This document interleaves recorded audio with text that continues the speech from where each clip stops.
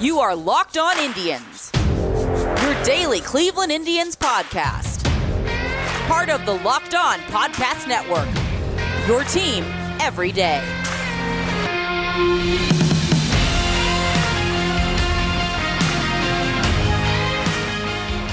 Hello, everyone, and welcome to Locked On Indians Take 5. Had some microphone problems. Hopefully everything will turn out okay. There could be some background noise. I can hear fireworks right now. I'm not sure if that'll get picked up on the microphone. I know there's always a little bit honestly, on mine just because of the recording environment. I am not in an area that is modified for recording, let's be honest. If you don't know me, well, thanks for joining. I'm glad to have you listening. I'm Jeff Ellis. In terms of my Cleveland credentials, I used to write at Indians Baseball Insider back when it was Indians Prospect Insider. I had stuff appear on Waiting for Next Year, The Cleveland Fan, Fox Sports Ohio. I believe that's what it was called when the Dolans owned it and they had their own channel, and a myriad of other sites, places around. Then I went to work at Scout. Then I went to work at 24/7. Now I'm kind of a free agent. I have the podcast, but I do some writing on the side at MLBdraft.blogspot.com when I get time. Podcast, day job, and small child has certainly cut back on my writing. Let's be honest with that one. But I do have a top 34 draft prospects up if someone wanted to go check that out. So over on the Twitters, I've had a few interesting interactions this week. I do love the fact Chuck Sowers at Sowers331 called me out for being too negative of late. And the reason I love that is because his name is Sowers and he's calling me out on negativity. Not to make fun of your name, but I do love, it's not really irony, but there is kind of a fun humor to that. Hopefully, Chuck, if you're listening, that doesn't bother or offend you. So let's talk about the positives. Let's start there. In terms of the positives for the Indians, it's been hard, okay? So to defend my negativity before I get into the positives, they are now 2 games under 500 since June. That is a huge deal because June was a cupcake. It was a cupcake schedule. It was not going to get any easier than that the rest of the year, and July is brutal. They needed to build up some room when July came. Instead, they've lost their first 4 games in July, and that has knocked them below 500 because they didn't build up while they were facing the easy teams. As a matter of fact, they've now lost 8 out of 9. Not an ideal situation. So your positives. Franmil's back. Zach Plesac is pitching in Double-A. And Roberto Hernandez is back. Of those 3, Perez is the one that I am least excited by. I don't know if there's a huge separator between Perez and Hedges right now with what we've seen. That's just my kind of view. If Franmil can get back, I mean, he was arguably as good as Jose Ramirez was in terms of hitting early on in the season. He was doing an awesome job. He could be a huge addition for the Indians. Hopefully I know it was a rough debut, but hopefully he can get back in the swing of things, pun intended. That could be awesome for the Indians. There's a good and bad in the fact they have 2 All-Stars. In a purely mercenary view, it's a negative because All-Star game appearances count to things like arbitration and stuff like that. I have had people love and hate this take where if your players aren't all-stars and they don't win major awards, it helps you as a fan because that's going to keep down arbitration and contract costs. As those things happen, it drives up price. That is part of what gets argued in those meetings. So if you want to be positive, you're like, hey, Bieber and Ramirez are all-stars. If you want to be negative, I mean, Ramirez isn't affected by it, whatever, but you're like, oh, well, if Bieber wasn't an all-star, maybe that would help make him a little bit better chance to negotiate a long-term contract with the Indians this offseason. It's the truth. Again, it's not the most popular view, but it's something that you can kind of look at different ways to look at things. And I think some people point it out. Like when I have mentioned this, it's like, no, that's a good point. Others have been like, why are you taking all the fun out of it? And I guess for me, at the end of the day, my fun is always just production. The other positives, I thought Eli Morgan did not do a terrible job. And also Quantrill didn't. Let's get down to it. So who should we start with, Morgan or Quantrill? What's the general view? That's right, you guys out there can't answer me. Let's talk Quantrill first, because that's the first box score I grabbed from my tabs. So he goes 5 1/3, 6 hits, 3 earned runs, 2 walks, 3 strikeouts, and a home run. I don't know why he was out there in the 6th. I just don't. I understand you're building him up, but against this particular team, that seems foolhardy. It doesn't seem like the best situation. I don't think he expected to go back out there, and promptly gave up the 2-run home run. I don't know if the pen could have done any better. There's some other positive performances we'll get to, but yeah, and hey, Brian Shaw had a game without a walk. We talked about that on the show last week, his issues.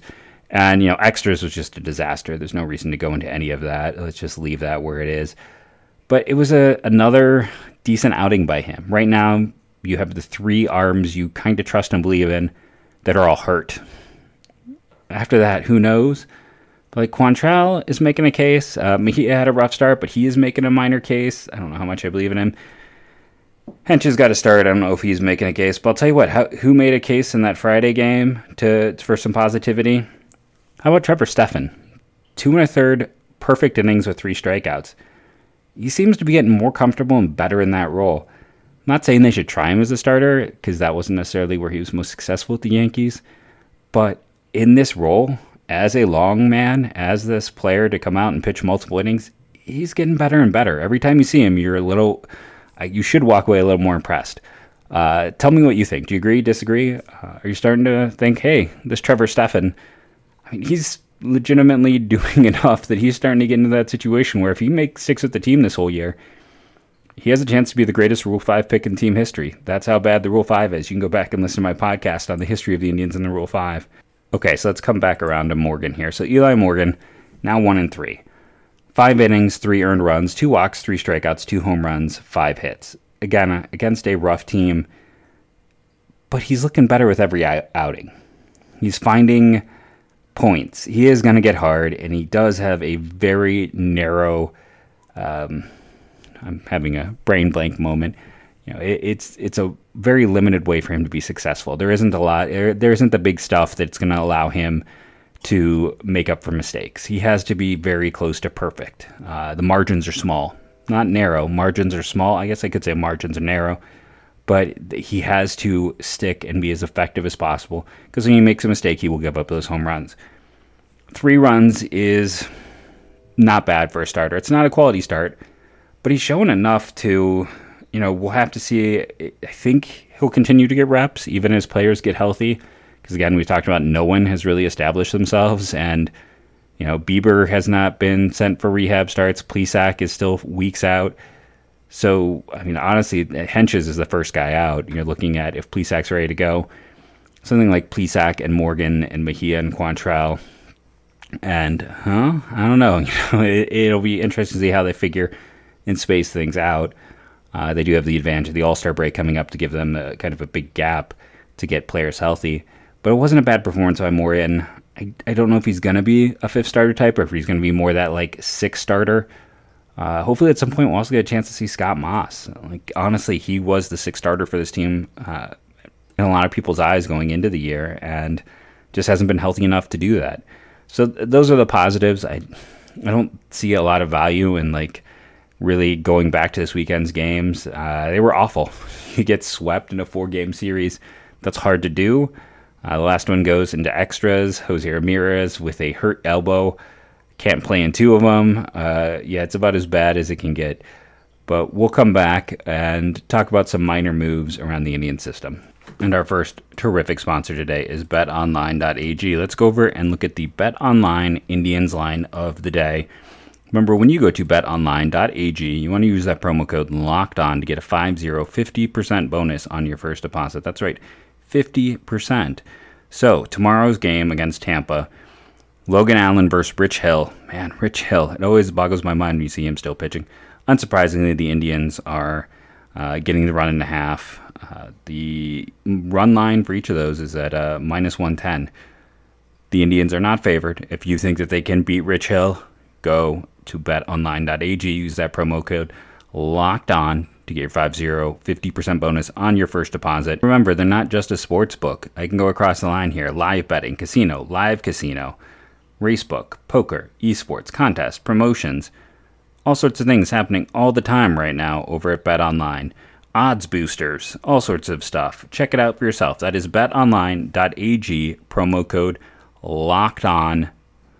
Let's talk about the minors. So I always like to spend some time when players get let go because I think it's they put so much time and effort in. Every single player is interesting in their own right. So let's talk with one I didn't catch when it happened, which is Hosea Nelson. I was trying to dig out my 2016 scouting report on him when the Indians drafted him. Unfortunately, it seems to be lost to the ether. He was a really interesting player. He was at Clarendon College, which is a good JUCO program. He was a cold weather guy from the Warren, Michigan area. Excellent athlete who put up bonkers numbers for Clarendon College. I want to say he got a six-figure signing bonus, so hopefully he saved his money. And it just didn't come together. In the minors, his highest OPS was a 689. He struggled pretty much across the board. High strikeout percentages, most of the years over 30 with a little walk, not a lot of power. It just wasn't there. He dominated the JUCO ranks, which the problem with even when you are dominating the SEC, you go through a lineup, half those guys are never going to get to AA. You go down to JUCO, it's significantly less. And as interesting as he was for Nelson, it just didn't come together. If he wants to keep playing just based on the tools and what he's done, he will definitely get a shot in independent baseball. I thought he could be a potential steal in that draft. I wish him well, even though it did not work out for his time with the Indians. And then the other player that was released, this one was the one that I thought, as I was doing my own research and digging, hurt the most. And that was Josh Roulette. Now, Roulette was a 39th round pick. So it's not like he was a high draft pick back in 2017. He was drafted to be a backup. He was drafted to be a backup catcher. When you go in the 39th round, that is what a team is drafting you to be. The reason this one stung, and I feel bad for him and his family, previously too, he's a guy who was an 18th round pick in 2015 out of high school. You almost wish he had just taken the big money there, as I'm sure he probably would have gotten a bigger bonus, especially when you're committed to Kansas State, a program that hasn't been the most productive, though the Indians do like to draft from there. Will Brennan, I'm trying to think who else. There's been a few Kansas State players for the Indians. They must have someone in Kansas. I used to know one of their Missouri scouts. I don't know if he was the guy or not, but hey. So just going back around. Josh Roulette, okay, and why it stung was I read a whole piece about how his father was retiring from coaching softball because Josh had been called up to AA and the family wanted to travel and see him more. So that was just unfortunate to see because, Josh Roulette, I probably butchering the last name, he just did what was asked of him. He, again, struggled. 219 average, 328 on base, 325 slugging, 653 OPS. The Indians have a lot of catching in system. He just got caught up in the numbers game. There's no other way around it. When they got rid of a whole minor league team, when there wasn't, a Mahoning Valley getting ready to start, they didn't need as many catchers. And as players got healthy, he was the one to go. It's the same thing with Nelson. Both of those players probably would still be around. But you can make an argument that the loss of that minor league team is balanced out by the extremely short draft. So there's a good chance that Nelson would probably have been let go. Roulette might have still been here, but both these are players that their time with the Indians has come to an end after quite a few years and trying, their best. They were really, when you're fighting on the fringes, that is a hard thing to do. So I thought it was great to see some other minor moves. Alex Call continues to perform. As I talked about him, still amazes me they got anything for Yonder Alonso, former third-round pick out of Ball State, having a fantastic year in AA. Gets the bump up to AAA, continued to hit. We talked about Petey Halpin on the show last week. I'm kind of saving the big one for last. I don't think I mentioned the Indians have one member in the Futures game. That's Bo Naylor. It's a little bit of surprise of all the players, but it's always hard to find catchers. So it makes sense that he is there as a catcher for the Futures game, especially because with him being Canadian, he can count on the world roster, I think, as well. But yeah, that's the Indians' only representative. He may not even be a top 5 prospect for them at the end of this year. So He's a good prospect, don't get me wrong. Don't take that the wrong way. But yeah, I thought that was interesting. The other note that came, Anthony Gose is going to go be in the Olympics for Team USA. It's kind of a fun thing. Good for him and his opportunity there. I'm moving through because I want to save the big one here. I thought I'd somehow missed that Adam Scott got activated. Not, actor Adam Scott, which seems to happen. Someone thinks it's funny to say that every time I tweet about Adam Scott, the pitcher. But I've talked about how he was one of the guys I expected to start the year in Akron, how he is a Rule 5, would need to be added as a left-handed starter. There's a chance he'd be selected. He finally is pitching. Another player was hurt, getting that opportunity to perform. It was great to see his name appear in the lists. Ty Freeman, hurt, put on the 7-day DL. Jose Fermin also hurt in Akron, so they're down some players. But the big thing to check out, the player we have to talk about above and beyond the rest, is Logan Allen the Younger, or as everyone else wants to call him, Logan T. Allen. I guess I'm going to have to just give up on Logan Allen the Younger. That is not picking up with anyone. So for those who don't know Logan Allen, we've talked about him many times on the show because every time I have a guest on who knows prospects, his name comes up. He is just a player who everyone, if you ask for a sleeper, they mention Logan Allen. You ask for, who's someone in that system that people should pay attention to who maybe doesn't get the run? Logan Allen gets mentioned. So he was at FIU, and he's been famous since high school. He could have been drafted out of high school. Two-way player at FIU, and legitimately a good two-way player at FIU. As a freshman, he had a 309 average, 390 on base, 388 slugging for 778 OPS. 2019, they cut back on that a bit. And of course, 2020, everything got cut back. But he was a guy who legitimately had that role and did well in it. Came in as a starter from day one, started 12 of the 13 games he appeared in, and had strikeouts per 9 over 10, a walk per 9 under 2. He just continued to play that way. So far this year in Lake County, he was 5-0 in 9 starts, a 1.58 ERA. He had 67 strikeouts in 51 innings, just 13 walks, and 9 earned runs. He had been awesome. The Indians are getting aggressive, that is for sure. He has been in the minors. He didn't pitch last year. So because there was no minors. And I don't think he went alt-site either. I don't recall that any of the draft picks went to the alt-site. So he gets put in high A, which is, I talked about, that was kind of aggressive to put Burns, Hickman, and Allen there. And after 9 starts, they're like, there's no point. Bump him up. It's a big jump, and we'll see how he does. I don't expect he'll be as good as he's been, but he's been amazing. He's looked every bit the crafty lefty with the above average change and the plus change, above average curve, decent velocity on his he's got more velocity on his fastball than Eli Morgan. There's some room for comparison between the two as they both have changes. Now Morgan probably has the better change, but Allen's bigger, he's more athletic, he's got better velocity, and it's interesting to see what he can do just focusing on pitching. This is the first season of his life. Let's not even say career. He's 22 years old, and this is the first time doesn't have to think at all about his hitting at all. For the previous 21 years when he was playing baseball, he had to think about both. Now it's just pitching. There's a chance for growth there. I had him rated higher than Tanner Burns in my big board last year. I thought he was a fantastic pick.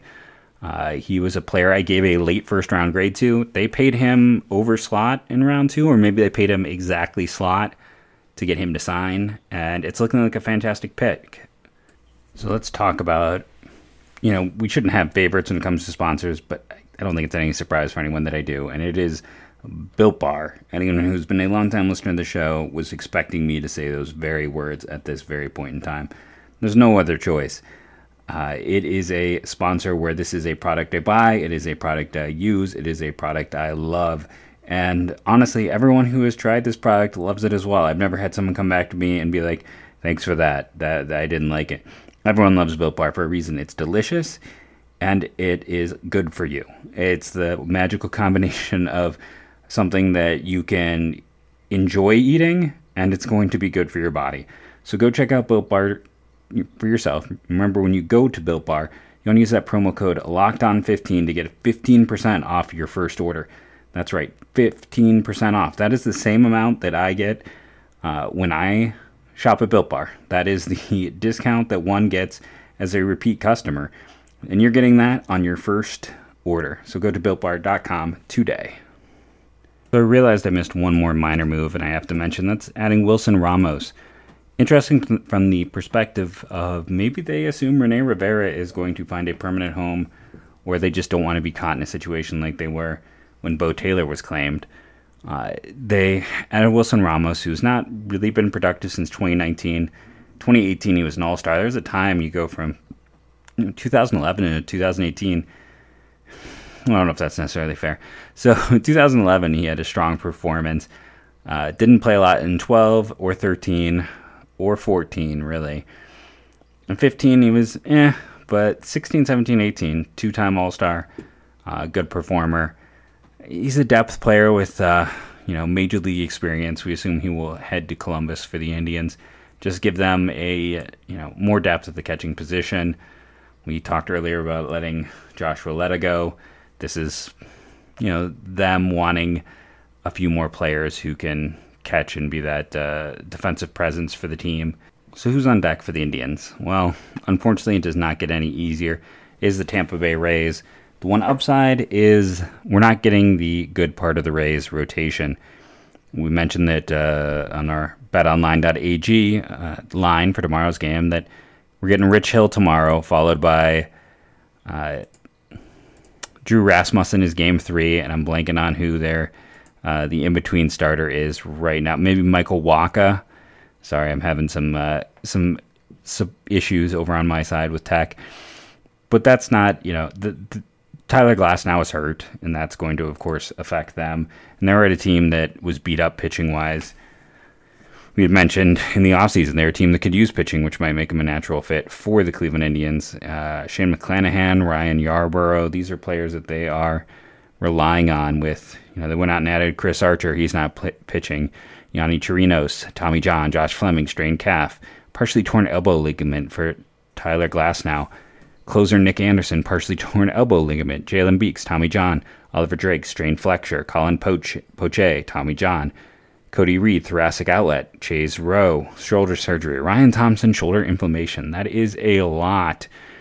And then Brendan McKay, who, was their high first-round pick, is just not gotten there for them. He is not put together to be a starter. As a starter, and he was a two-way guy in college. So, what's going on with this Rays team? How do the Indians match up against the Rays? Let's do our old, reliable, what people told me they enjoyed last year. Let's just go currently, position by position, looking at how these teams compare, who is starting games, who has been really effective over the course of this year, and who hasn't been as effective. I was just kind of curious to see, since they called up Wander, they have let Wander Franco play, which is good to see, as I was kind of expecting them to find ways to limit his at-bats. Because if someone, in fairness to the Rays, they have more infield depth than the Indians, and that might be the one team where that is the case. So let's start a catcher. Mike Zunino. I was not a big fan of them bringing him back. He's been good. He's had 18 home runs at the catching position. He has been the player that people thought when he was, a top 5 draft pick, where big power, low average, great defense, definitely win catcher advantage Rays. Moving to first base. At first base, Ji-Man Choi has been the primary player there. He has only had 115 plate appearances. I believe there were some injury issues earlier in the year. And also he typically platoons, I want to say. Bobby Bradley has been really great since his call-up. I still lean towards the Rays in spite of how Bobby Bradley has played, just because Choi's got the longer track record at the position, and he's a better defender. And we've got two hitters that both have, Choi's runs created plus is in the high 120s. Bobby Bradley is almost 140, so he does have the offensive advantage. But I think overall I'm going to give a little more experience the advantage in that matchup. Moving on to second base, Brandon Lowe versus Cesar Hernandez. Lowe was the former All-Star who he's been a little bit disappointing for them this year. Still worth 1.6 in terms of his WAR, a little bit more than league average, which still, when you get right down to it, if I go over here, Cesar Hernandez is about a 1 in WAR because he's been below league average. Still, even though he's had his ups and downs and he's doing some things amazingly well, he is still not quite there. So advantage Rays. So they are 3-0. Moving to shortstop. So shortstop, they have had Taylor Walls, who is now hurt, but struggled there. They called up Wander. They traded away Willy Adames, who had the massive splits differential. They have such a short, record of data when it comes to Wander. Let's see if I can pull up his overall numbers. I mean, he's had 10 games, 44 at-bats. He's struggled a bit in the early going. Still a nice walk rate, unlucky BABIP. I'm going to give the Indians the advantage here in this 3-game series. Don't take this as some kind of long-term advantage. Purely for the next 3 games, advantage Indians. Third base, if healthy, you would go with Jose Ramirez. The Joey Wendell, if you haven't paid attention, 275 average, 338 on base, 454 slugging, 108 WAR, second highest offensive WAR behind Zunino for the Rays, 7 home runs. He's having a really strong year for them.